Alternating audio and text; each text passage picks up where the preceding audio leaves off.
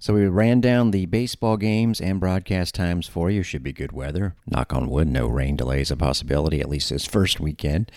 And we were planning on hoping to try and carry some of the action over in Clearwater, but just from a technical angle, we weren't able to secure a broadcast setup. But we'll certainly be keeping an eye. We'll fully tell you where the games can be seen. Starting off with today's, it'll be on the ACC network. It has been phenomenal to watch, and I did on Friday. I had one TV on the ACC network, the other on ESPNU, and they were prominently featuring the St. Pete Clearwater Elite Invitational, and it's called Elite for a reason. Most every team in it is ranked or just outside the top 25. There are 16 teams playing on a variety of fields at the Eddie Moore Complex. The Bulls are going up against 4 quality opponents. Thursday actually saw the action begin with Tennessee taking down today's first opponent for the Bulls, Notre Dame, 11-3. Then the Irish played again in the last game and lost to Wisconsin, one of the other teams the Bulls are playing, 2-1. So you can look at it one of two ways. Notre Dame, after a quick start, has now lost 2 in a row, or Wisconsin looks pretty good because in its first game, the Badgers beat UCF in run rule style 9-1. The marquee matchup of the day, Florida State, looked really comfortable, rolling Tennessee 9-3. And remember last weekend when we mentioned how Illinois State lost its top 2 pitchers and Mac Leonard was its number 2 pitcher and top hitter? Yeah, Mac Leonard's now on Florida State and already has 2 home runs and 3 three-hit games, including yesterday against Tennessee. It was also great to see former Bull Bethany Keene playing for Florida State on the tube, and say hi to her this weekend if you get a chance. Now, as far as Notre Dame goes, it did not have any issues last weekend at an event in Charlotte, going 5-0. They crushed Bucknell. They needed a late 2-run homer to beat Boston University. Abby Sweet, one of their top hitters, came through. She had a 5-for-6 day with 2 homers. Then they played BU the next day, and it was a pitching mismatch that Notre Dame won 8-0.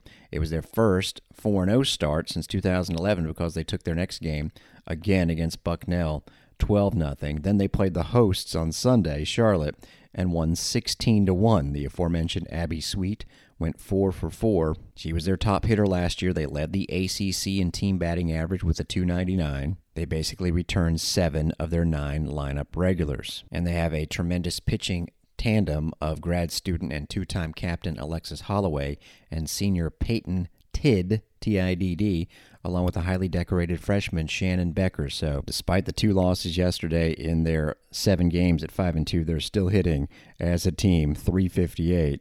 And mention Abby Sweet, .579 with 7 RBI, and Corinna Gaskins in 7 games has 14 RBI. And again, they have 3 pitchers, the freshmen and the 2 returners, who have all gone more than double-digit innings, so they're pretty solid 1 through 3. That's today at 3 o'clock. Then, Saturday at 1:30, 7th-ranked Oklahoma State, 4-1. Made the College World Series last year, had all sorts of home run power, and basically they return almost everybody. They did lose one of their standout pitchers, Carrie Eberle, but it just so happens they have added Miranda Illich, who has a 66-15 career record with the 1.5 ERA at Oregon and Texas. Yes, she goes from Texas to Oklahoma State.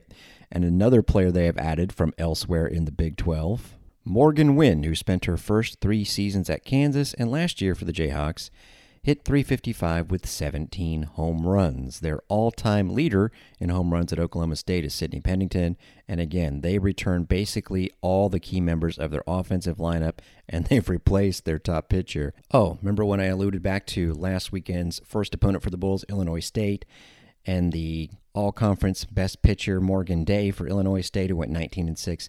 Yeah, she's on Oklahoma State now. She's actually appeared mostly out of the pen for them, but they are really, really good. So far, they are 4-1. They went out to Arizona at Tempe, namely, and played an event with 2 ranked teams. They actually got shut out by Duke 4-0, and they never scored more than 5 runs. So the offense hasn't really gotten it cranking, but their pitching can hold you down. You're going to have to beat them, it would seem, by a 3-1 or a 3-2 score. That's who the Bulls play Saturday at 1:30. Then they have 2 games on Sunday. Auburn, which is number 25 in one of the polls, and went to 6-0 yesterday and just has incredible offensive numbers. They beat Texas Tech 7-1. Their margin of victory in 6 games is 57-5 with 10 home runs. In their Tiger Invitational last weekend, they played 5 games. The last 4 were run rules, and the first one was 10-3. So they returned 4 of the 5 pitchers from a staff that recorded about a 2 ERA, and that's not bad for the SEC.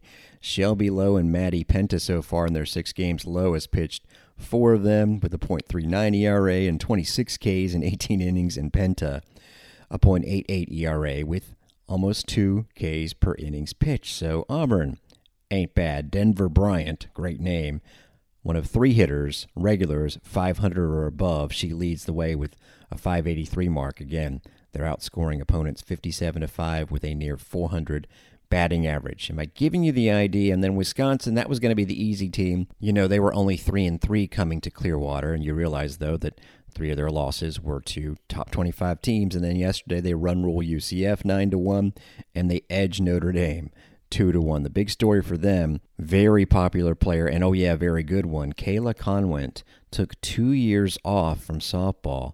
When she last left us in 2019, she was the Big Ten Player of the Year, hitting 15 homers and driving in 53. Well, yesterday against UCF, she got her first homer back in action. That's the team that the Bulls play in their last game on Sunday at 3:30. So we'll be keeping an eye on those, all of them on ESPN Plus while we're doing the baseball broadcast. Don't forget there's a basketball game tomorrow at noon. Tough one for the men's team last night.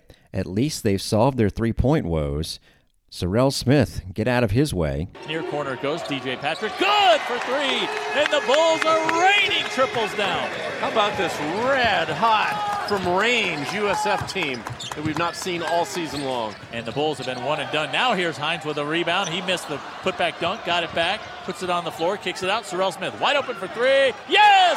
Sorrell Smith, his 4th made 3 of the game. He's in double figures. Whenever you've got a problem, the solution is very simple. 2 words, Sorrell Smith. After his Bulls high 17 points, Smith was back at it off the bench, hit 3 threes to get the Bulls from down 4 to in the lead, and that was his 4th 3 in the first half. So after hitting combined in their previous 3 games, 4 out of 34 attempts, the Bulls have gone 7 for 18, 8 for 22, 8 for 22. And they've lost all 3 games. Why? Last night, from 3 or 2, they just couldn't hit shots in the second half. Missed 8 in a row at the end of the first half, and 9 in a row in the stretch I'm talking about in the second half. East Carolina didn't do anything tremendously special. Wasn't great from 3. Shot 45% though overall, and oh, here's the difference. 20 of 24 at the free throw line, as the Bulls only got whistled for 2 more fouls in the game, but it resulted in 14 more attempts for the other side. Smith did better his previous total with 18 points, 5 makes, but no other Bull in double figures in a 65-57 loss.